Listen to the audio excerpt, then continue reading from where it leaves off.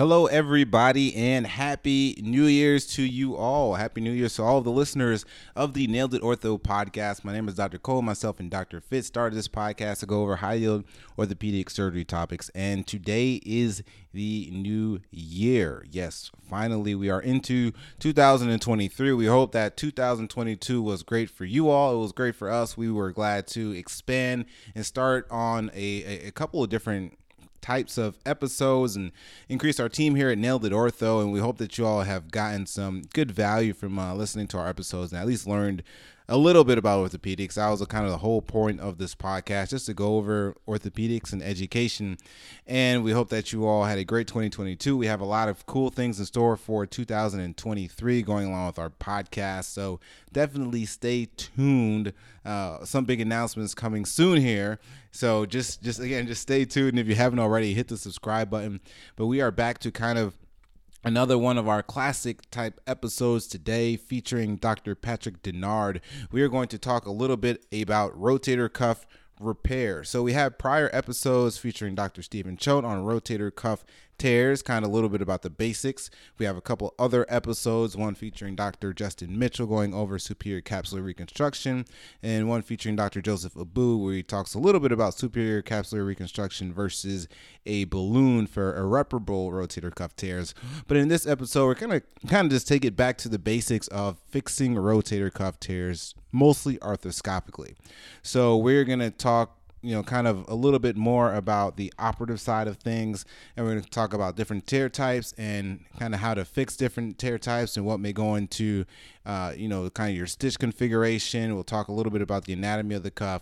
We'll talk about some tips on actually seeing the tear. So, what is the pump pressure, what that has to do with anything. We'll talk about the tear patterns, and we'll also talk about some advanced arthroscopic mobilization techniques for kind of these large retracted tears. And Dr. Denard does a great job in going over this and breaking it down. A little bit more about Dr. Denard. He finished his orthopedic surgery residency at Oregon Health and Science University.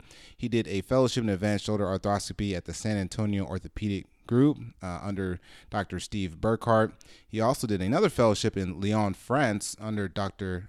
Walsh as his fellowship director in shoulder reconstruction. He is very active in education and publishing.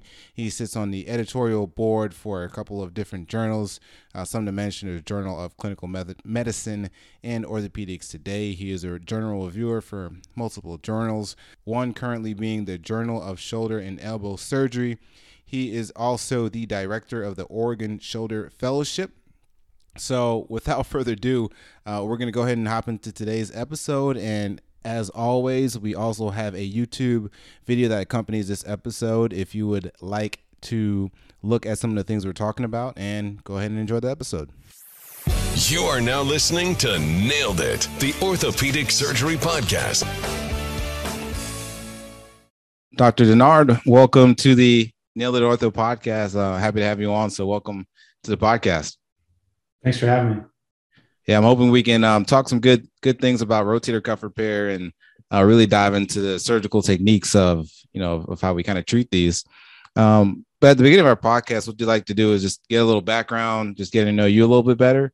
And then we can go ahead and hop into the topic in a bit. But, I guess just to give listeners a little bit of background, what kind of made you or drove you towards this, the specialty of, sports and doing mostly shoulder, elbow cases? Yeah, I mean, in residency, I really liked the idea of being able to be an expert in one area, but still have diversity of what you're doing. So for shoulder in particular, I really liked I was in love with arthroscopy in general, but I liked being able to cover all the bases, right? Arthroplasty, fracture, etc. So I think that's what made me choose it more over sports per se, is really the diversity of what you get to treat and be able to still be, an expert in the area. So. Right. And looking back at it now, is there any advice that you would give yourself? See, because we have a lot of residents and fellows that listen to this, and some people that are about to maybe start into practice. Any advice that you would give yourself or give somebody starting off new into practice or into their career from kind of what you've learned over the time? So many different areas, right? I think that the biggest things, there's still the principles, right? Is asking yourself where you see yourself in 5 years and 10 years, what you want to become. And then if you once you establish that, you can routinely ask yourself the question of, okay, so for me, I said I want to be an expert in the shoulder. And so for me, and initially that was actually backing up. I wanted to be an expert in orthopedics. I just wanted to do really well and get a good fellowship. So I wanted to do well in my OIT. So I read a paper every day when I was walking around residency. And then that shifted into when I knew I was going to go on shoulder. I was like, okay, I want to be really good at shoulder. And so I would read all the time. And, that just added up. So the point being that it's hard to know sometimes, I think, to exactly how it's all going to end up. But if you have the idea, a concept of who you want to be or what contribution you think you want to make, then if you back up and ask yourself, what would that person sort of do? You start to establish habits that lead to things over time. So I have to give a talk coming up about how I established a private practice and a private academic practice in a small town in Oregon, right? And as I look back at it, it's really, there's just all these steps along the way that added up. But throughout, I was just trying to hold to this principle of making somebody who was an expert made a contribution to its shoulder.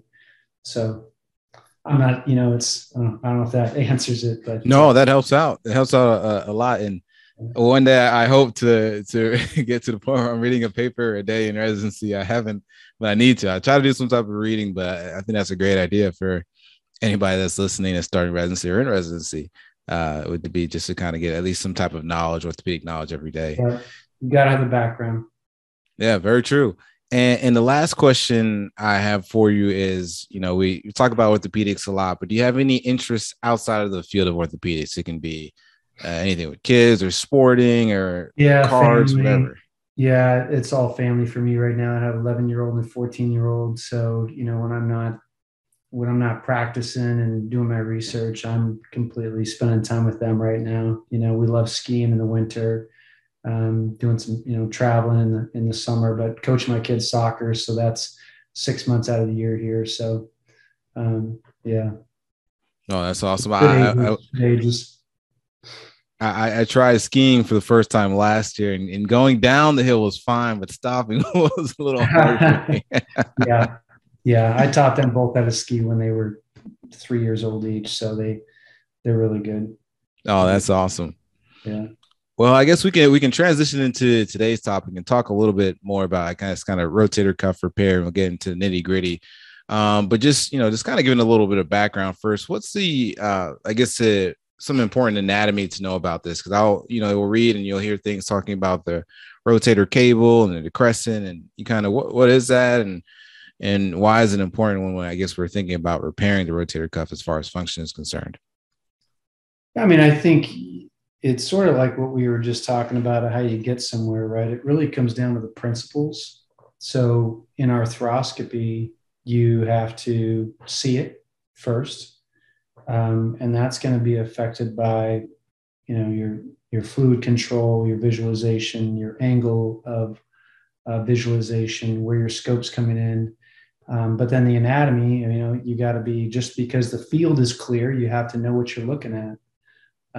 So, I think that it's really important to have a good understanding of the rotator cuff footprint, understand the cable crescent complex. I think a lot of people do that pretty well. But I think in particular, what's probably missed the most commonly is an understanding of the subscapularis insertion from a rotator cuff standpoint. If you're going to do really high level arthroscopy and massive cuff tears, you need to fix the subscapularis. And a lot of people will miss what's actually going on there still at this point in time, even though we've been talking about that for years. Those tears still often get missed. So, okay. So what, I guess, what would I say? You mentioned a little bit earlier, first thing you got to do is see the tear. And, you know, I've been in some cases where, you see a lot of bleeding and you're trying to figure out what's what. I guess what techniques or tips or tricks or anything have you developed over the years to help you at least start to visualize the cuff when we're talking about the operating room and all these different factors that we can change? Yeah. So, principles here, I like scoping lateral because the blood pressure is lower. Okay. Right. Blood pressure is up. That's a big problem. So just naturally, if somebody lays on their side, their blood pressure is going to be lower, right? Your blood pressure drops when you go to bed versus sitting up. And if you need the anesthesiologist to drop the blood pressure, they can do that more effectively.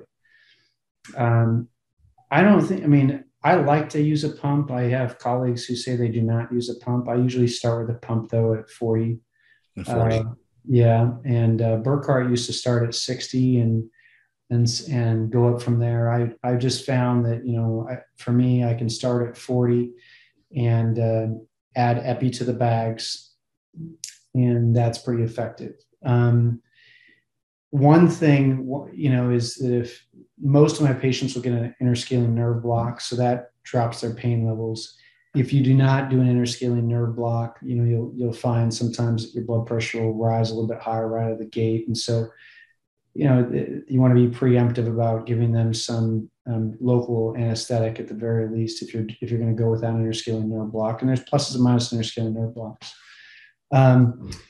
If it is a massive tear or a revision tear, I do like to use a single gram IV of TXA, so transient acid, right? Because that will help with your visualization as well.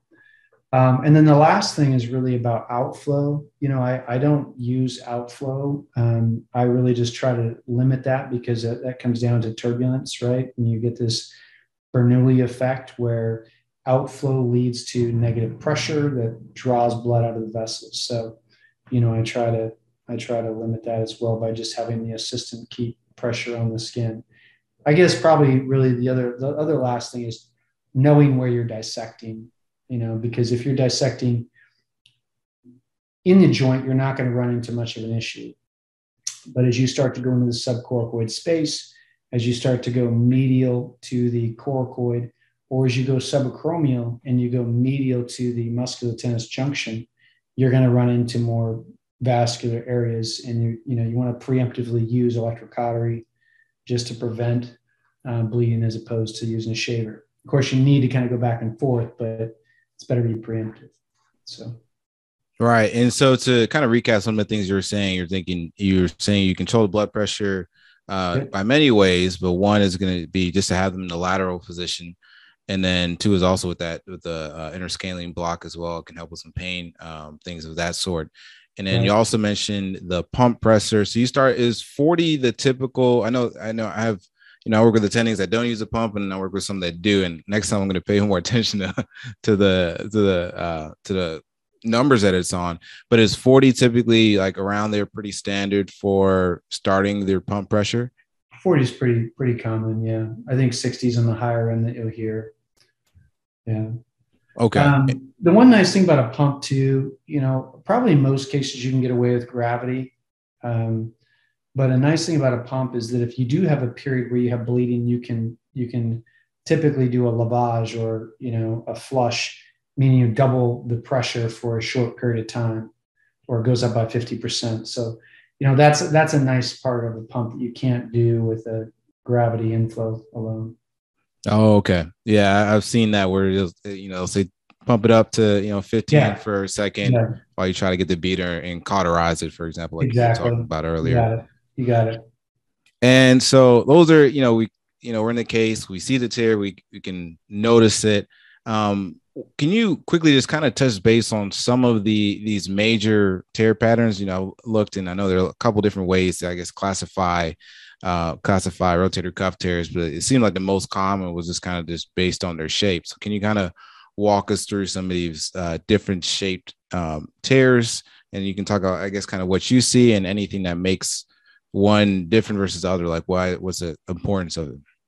Yeah. So, I mean, just, tear pattern is your tear pattern is going to dictate your repair pattern, right? So when we're Yeah. talking about the superior cuff, supraspinatus, infraspinatus, the mobility of that tear is going to affect how you want to repair it. So crescent shaped tears are typically mobile from medial to lateral. They're going to be typically in the 2 to 3 centimeter size max. They're going to be typically amenable to double row repairs. So basically, you pull straight medial to lateral, you get an easy reduction with very little sense of dog ears or mismatch anterior and posterior. Typically, on an MRI, you're going to be able to predict those because those tears are going to be less than 3 centimeters in size, both on the AP and the lateral views, so on the coronal and sagittal views. Then you move up to your longitudinal tears, anterior L-shaped tear, reverse L-shaped tear, U-shaped tears. These tears are going to be, because they're longitudinal, they're going to be typically 3 centimeters or greater in one plane, but not in the other plane. So for an example, you might have a tear that's 3 centimeters on the coronal view, but on the sagittal view on the MRI, it's only 2 centimeters. So it's going from front to back. Well, that's going to be an anterior L-shaped tear. These tears are typically more mobile from anterior to posterior, in addition to the side to side. So you're going to have to follow those by reducing. And so first thing you want to reduce is you want to reduce over medial to lateral, but then also assess anterior to posterior mobility, and you'll be able to see the differences. And then lastly, the massive contracted tears are going to be greater than 3 centimeters in size. Both coronal and sagittal views. They're typically going to require interval slides to get mobility. The minimum anterior interval slide and continuity and capsular release. We can debate about posterior interval slides. Typically, for chronic tears, these are going to be more single row type of repairs that you're going to be performing because of the limited mobility.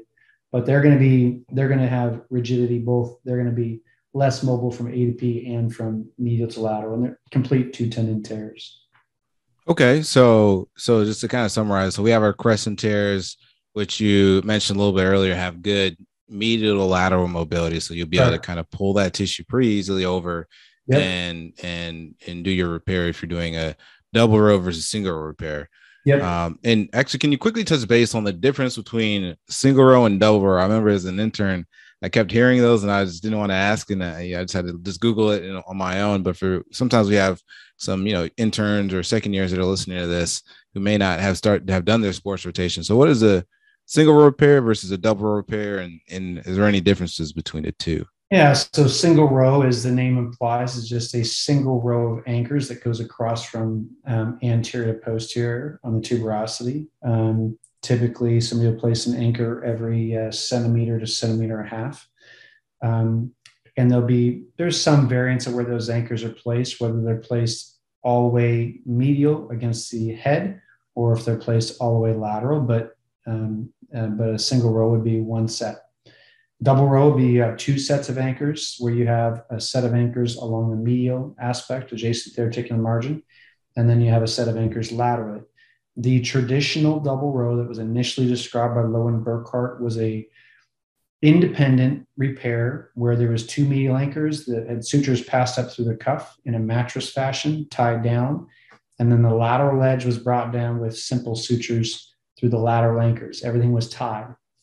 Okay. Now we have what are called suture bridging, or some people like to call these transosseous double rows, which means the medial and the lateral rows are linked. And that linking occurs because the lateral anchors are knotless in fashion. So you have sutures that passed up medially, maybe or maybe not, knots are tied, and then they are brought over to lateral anchors to secure the suture limbs down. And that leads to compression of the footprint as you get that fixation. And that compression has a wedging effect so that when the cuff is pulled medially, you not only get increased contact area and pull out, but you get a wedging effect of the tendon against the tuberosity. So that's, fundamentally. And then there's clinically, what does that lead to? Well, okay, biomechanically, double row is better, as it would make sense. You got more sutures, contact area, pull out strength, etc. When you look at healing is generally better with a double row repair. When you look at functional outcomes, however, the data is often less clear. And that's because our functional outcome data does not always reflect exactly what is going on with healing in terms of how the scoring systems are designed. The other thing that clouds it too is that, I don't want to say that one should do a double row repair for everyone, because some tears are just, as I said, not amenable to a double row repair, and you are over tensioning by doing a double row, and then you can get secondary failure of the cuff. So.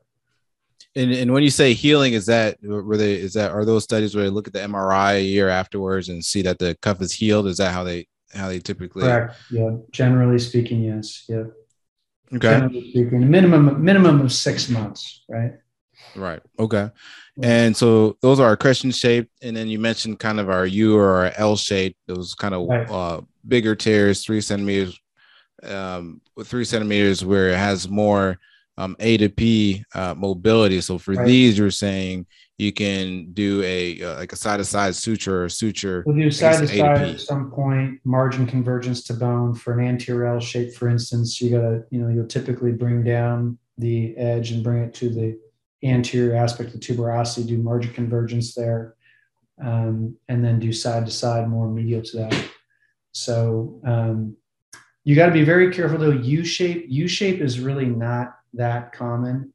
Okay. People are seeing a lot of U shape. They're probably overcalling, or they may be missing some other anterior L-shaped tears or reverse L-shaped tears, or even massive contracted. Because if you think about it, it makes sense that you would get a tear of the anterior aspect of the rotator cuff, so the anterior cable attachment, and it would start to pull back and over. That could be an anterior L-shaped tear. Okay, we got a posterior tear, and that gets you into a reverse L-shaped tear, but it doesn't often make sense to just have the supraspinatus go over and be absent. I mean, you can see that, but it's not that common. Okay. So U's aren't as common, but the L's or verses. But the crescent shaped is the most common. Is that right? Crescent's most common, and then you'll see your L-shaped tears and your massive contracted tears. Okay, so these and I probably see massive contracted more than L-shaped tears. Really? Yeah, because that crescent as it becomes larger, it spreads out uniformly and pulls over. That would make sense. Okay, and you mentioned a little bit earlier for kind of these massive contracted tears. It seems like most of the tears we've been talking about, like the crescent, U-shaped, L's, we're assuming that with just simple releases that we're able to move the tissue and pull it back to its anatomical footprint and get a good repair, with an anchor or whatever it may be. But for these massive contracted immobile tears, you mentioned a little bit earlier, doing an anterior slide. Can you again mind just kind of going through what an anterior slide is versus a posterior slide, and when you may use one versus the other? Yeah. So anterior slide classically is described as going between the supraspinatus and the subscapularis tendon, right? Right. I never do that. I always do what's called an anterior slide in continuity. What that means is that you preserve the rotator cable attachment, what is known as the comma tissue that you'll see inside the shoulder, because you're trying to preserve that link between the subscapularis and the supraspinatus. Okay. And by doing that, you can preserve the mechanics of the shoulder, but you can still get the same effective release, because the goal of what you're doing is you're trying to release the coracohumeral ligament.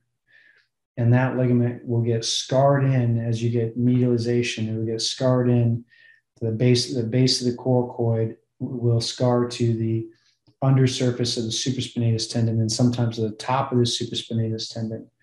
So your goal of your anterior slide and continuity is to really improve that mobility. And typically you're going to get anywhere from maybe 1, sometimes 2 centimeters of increased excursion based on doing anterior slide and continuity.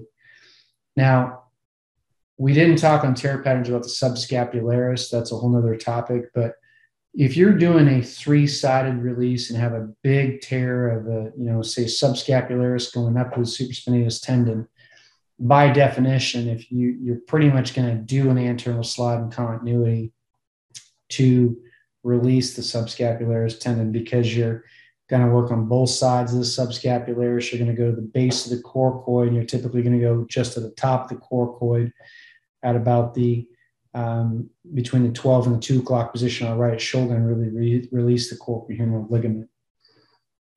Okay, so this again, this slide in discontinuity or in continuity is when we're leaving some of that common tissue. So it's kind of that superior glenohumeral ligament. You're leaving that tissue, but you're releasing some of the other tissues between the leading edge of the supraspinatus and the subscapularis. Exactly.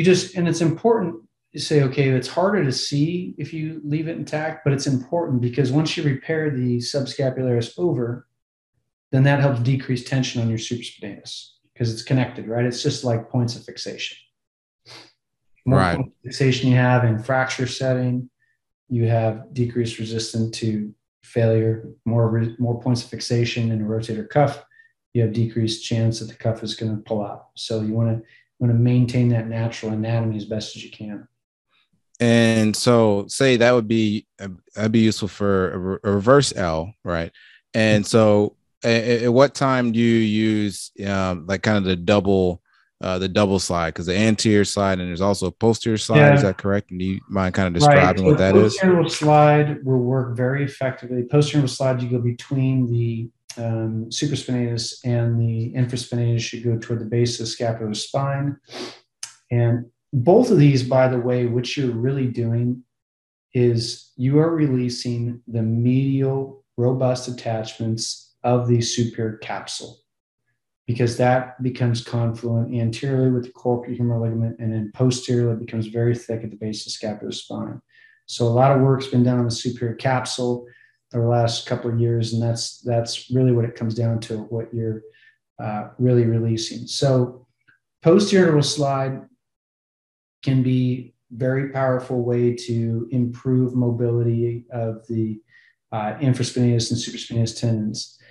The downside of this, though, for me, is that you violate that rotator cable crescent complex that helps distribute the forces. So when we have that rotator cable complex, we didn't talk about it yet, but it really serves as this suspension bridge type of model where it's transmitting forces throughout the rotator cuff. So if you can get your anterior attachment down, your posterior attachment down, that's really your basis for a partial repair, that you're restoring the force couples. Well, if you then go and do a posterior slide to improve mobility and you take down that cable crescent complex, perhaps there's a downside of doing that. So for me, I'm very cautious about doing posterior slides as a result of that. But it is a powerful way to get mobility of the rotator cuff. Right. And I guess just to quickly go over again this rotator cable crescent complex. So the cable is kind of like that thickening of the tissue, or thickening of the coracohumeral ligament. And then that functions such as a suspension bridge. Then you have the crescent tissue, which is that thinner tissue, which actually attaches down to the tuberosity. Is that right? Yeah. And your most important attachments are your anterior and your posterior attachments. There's a few studies that have looked at that. So people who have pseudoparalysis or the inability to raise their arm typically have a disruption of at least one, but oftentimes both rotator cable attachments. Or if somebody has an anterior rotator cable detachment, they're more likely to develop progression of their rotator cuff tear. It's often why anterior superior rotator cuff tears right just posterior to the biceps tendon typically are more symptomatic, but you see a lot of them because actually it's just an area that causes symptoms for the patient and then goes on to progression more rapidly. And one question I have is, so you would think that if you're doing a posterior slide and you're, I guess, releasing these tissues, in my head, I think in line with the fibers of the tendon per se, that you may be disrupting the tissues in the A to P plane, but overall, I guess firstly, just thinking about it, I think, well, you probably wouldn't be weakening it that much if you're going in the direction of the fibers of the tissue. Because when you do this, are you using a freer or something, or like? Yeah, I would think that, Yeah, you'll go scissors and you'll just go right through it, but you'll go basically right through that posterior cable attachment to do it. So, okay, going right through yeah. that. Now, one idea is to try to do sort of a poststernal slide in continuity, and I've played with that. But the difficulty there is that, so you don't take down the tendinous attachment, you go more medial, but the difficulty is that you get limited by the suprascapular nerve, because the suprascapular nerve runs right adjacent to the scapular spine. So if you're doing that blindly and can't see the nerve, then you perhaps you put that nerve at jeopardy, at risk. So, okay, all right, that makes sense. And then kind of looking or going back to some other just surgical principles. And we know a lot of times we use bone anchors now instead of, like, I guess kind of the transosseous sutures per se.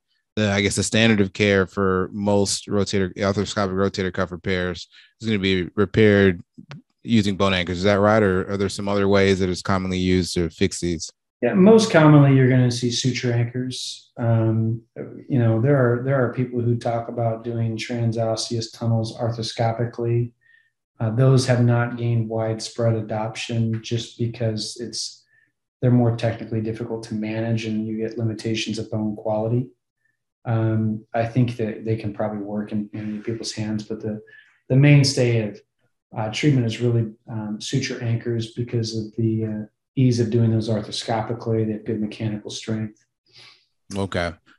And can you explain I get it now, but I remember as an intern, everybody just threw around double loaded, triple loaded anchors. And I didn't know what everybody was referring to, but could you kind of just quickly touch base on the difference between those, single versus double versus triple loaded anchors and why you'd use one versus others? Simply just the number of sutures you have. You might have a single loaded anchor that says one set of suture limbs. A double loaded would be 2, triple loaded would be 3.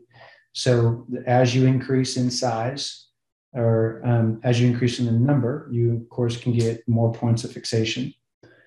But there are some limitations. Number one is that, for a small suture anchor, you can't necessarily easily get three sets of suture limbs, right? So you may only have a single loaded anchor if it's a very small anchor.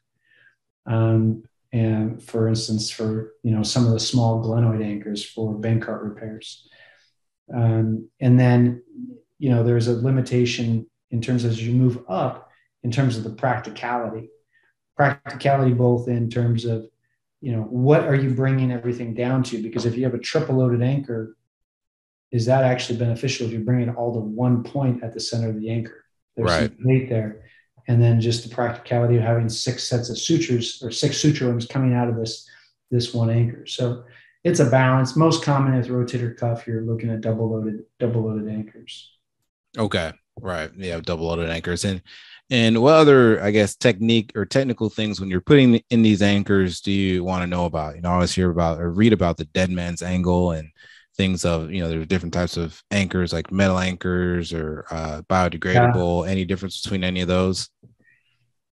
Yeah. I mean, I think the dead man's angle issue, I think is debatable. It makes a lot of sense that you want to put an anchor in approximately 45-degree angle approach. If you just think about that, if something pulling counter to that, it does make sense.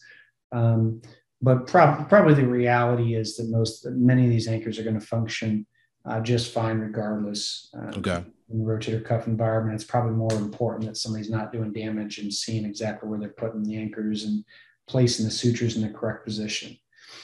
I think we used to talk about metal anchors versus composite anchors. Metal anchors, downside of metal anchors is that they are not as easy to get postoperative MRI imaging on as composite or PEEK.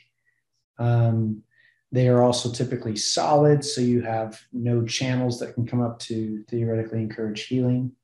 But then the latest really evolution is all suture-based anchors. All suture-based anchors, especially as medial row anchors, have some advantages because they are small. For instance, an all suture-based anchor might be 2.6 millimeters in size versus a hard body anchor made of polyether, ether ketone, or PEEK versus composite. Those are going to be typically for rotator cuff 5.5 millimeters in size, sometimes 4.5 millimeters in size. But you're talking about double the footprint size or double the size of the anchor, and that leads to footprint violation. And remember, you're wanting this tendon to heal the bone, right? You want it to heal back to its native surface. It's not going to heal to a foreign material. So I think there's some advantages of all suture or soft anchors in that as medial anchors in that setting. Okay. So those, obviously they'll take out less bone space if it's, 2.1 millimeter than 4. Yeah. And those can still, again, it can always come as single, double loaded, triple loaded per se. Right. It's just the amount of sutures that are actually inside of the anchor. Yeah. And typically when you're doing cuff, you're always double loaded and above because you want more points of fixation. Okay. And what type of sutures are typically in these anchors, or I guess what do you use per se? Because, when I was reading this article, just to kind of prepare for this, they're talking about most of these are number 2 fiber wire type sutures. Is that something that you use in your practice, or what drives you to use one versus other? Most of us use a poly blend suture. So there's lots of different names for this. Fiber wire is just the Arthrex name for this. Okay. But they essentially are polyester sutures that are high strength that don't stretch a lot and are really strong. But that's now evolved also into using tape-like sutures that tend to be a little bit wider. And the tape, because they're wider, they have more pull-out, but more resistance to pull through the tissue, because the weak link in rotator cuff repair, of course, is the tendon or the suture tendon interface, which the soft tissue pulls through. It's not necessarily the anchor fixation. It's the suture tendon interface. So having tapes has some advantages to pulling out. So tapes, though, can be harder to tie because they're just right. So I tend to use an anchor that has a set of tape limbs with a number 2 suture in the middle that has a knotless mechanism. So I can kind of get a combo out of that. And it's an all soft anchor. So, I use what's called a self-punching knotless fiber tack anchor. That's a trade name, but it's hard to describe it without giving a trade name on that one. Right. That as my medial anchor, and then I link that out to hard body knotless lateral anchors. And you just mentioned a knot versus knotless, and if we go to it's not the ANA meetings, but I think I was doing an arthroscopy course. They show you how to do these different knots of some sort to note that, or to just learn those techniques. But any differences between knotless versus knotted anchors, or you throwing a knot, or what are most people doing these days, or I guess to your knowledge, or it's still all over the place. I think people who tie a lot of knots, they like to tie a lot of knots. I was taught by a guy who wrote a lot of papers on tying knots and what the difference is between loop security and knot security, and those are good things to read about. But quite honestly, I rarely tie knots in my practice. If you look at a couple of studies that have been done on this, one study was done by Brian Hnipsiak and Steve Burkhart, and they looked at how variable arthroscopists were at tying knots, and they took consultant surgeons, so they should be surgeons who have some knowledge base, who were at a median Arthrex, and they said tie a bunch of knots, and they were all over the place, right, between each other and then between their own knots. And then we did a follow-up study where we looked at doing the same thing in Europe, but then compared it with knotless constructs. And the knotless constructs tend to be more predictable.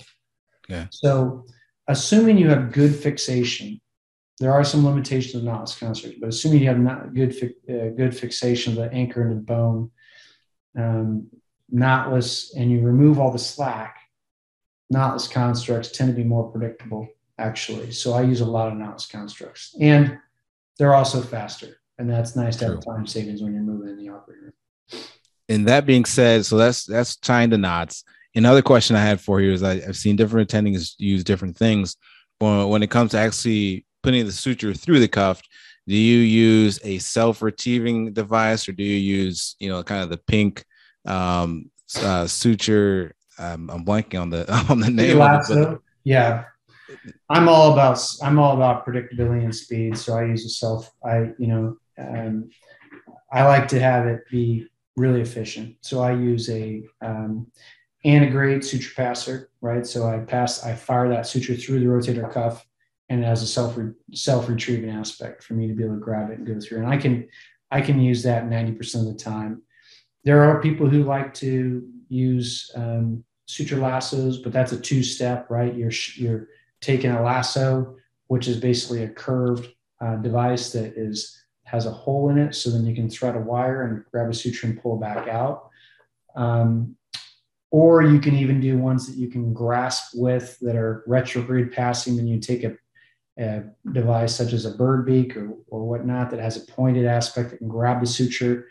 I don't like those most of the time if I can avoid it, because they make bigger holes in the rotator cuff.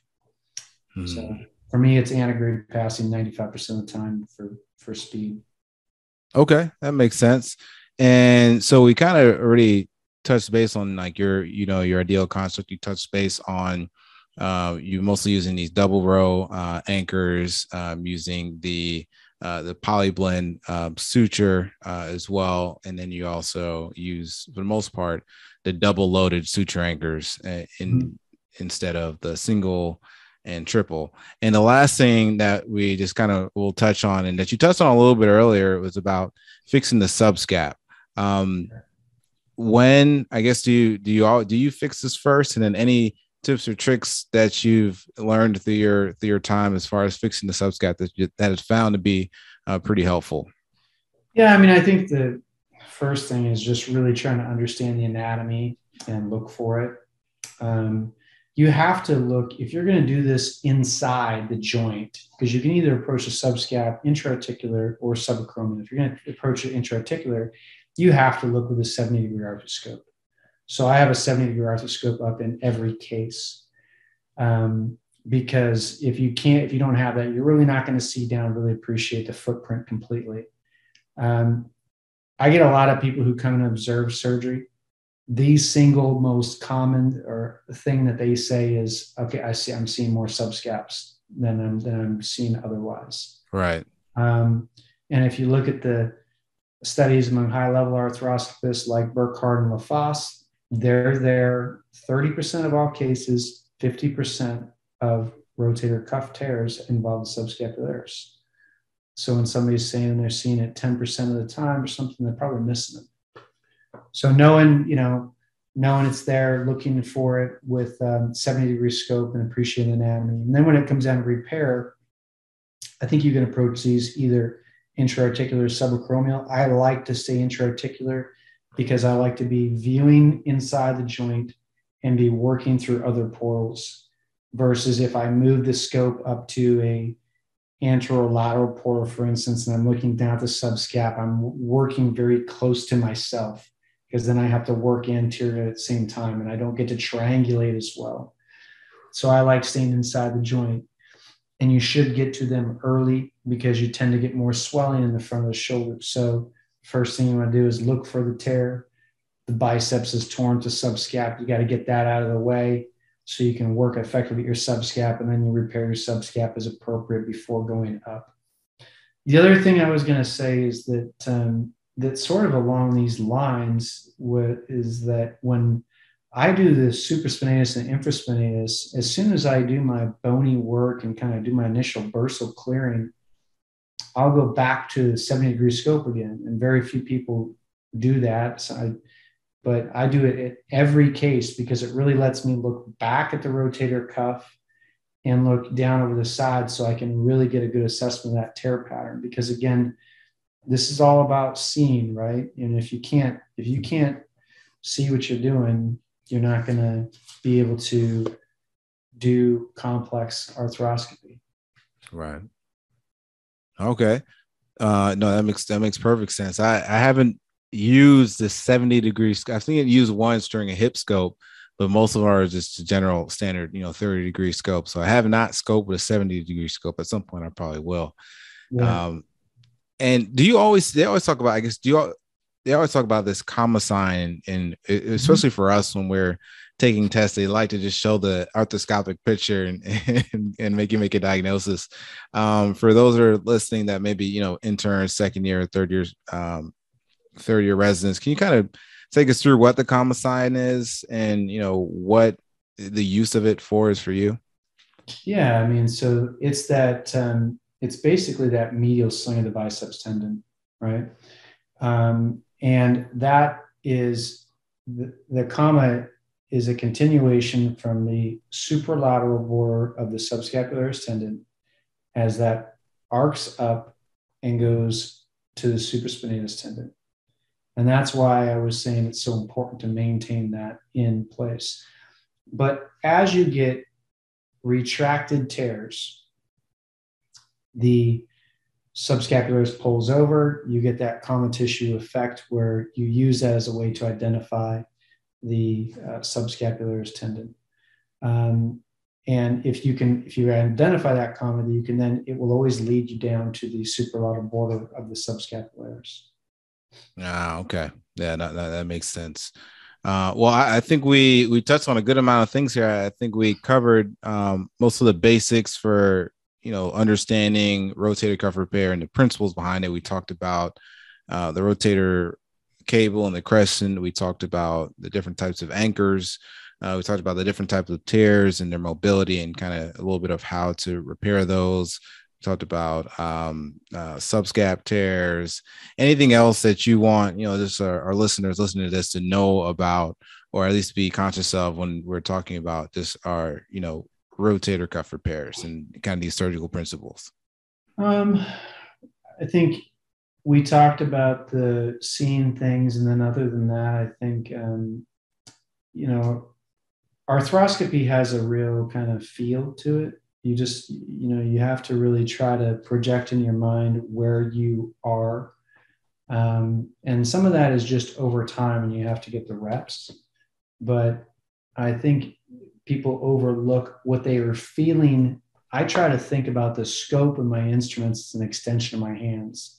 Right. Obviously, they don't have tactile nerve endings on there, but you can start to get the feeling of where what your scope is hitting, what's it moving up against. And if you approach it from a feeling kind of standpoint, I think that you'll find you can move more fluidly through things. And by doing that, it'll help you kind of triangulate more as you are inserting and creating your portals of the spinal angle, et cetera. Perfect. No, I totally agree. And I think that was a good piece of advice, is just, imagining these tools as an extension as your hands and your own fingers and using that to be able to triangulate. Well, Dr. Nard, I think this, again, has been a great talk, great episode. Again, I learned a lot just from talking to you. And when I go back, I'll take some more notes on some of the things that you said, because I'm actually going into sports. So I'll be doing some of these. But again, I really appreciate you so much for coming on the podcast and being a guest on the Nailed It Ortho podcast. Pleasure. Thanks for having me.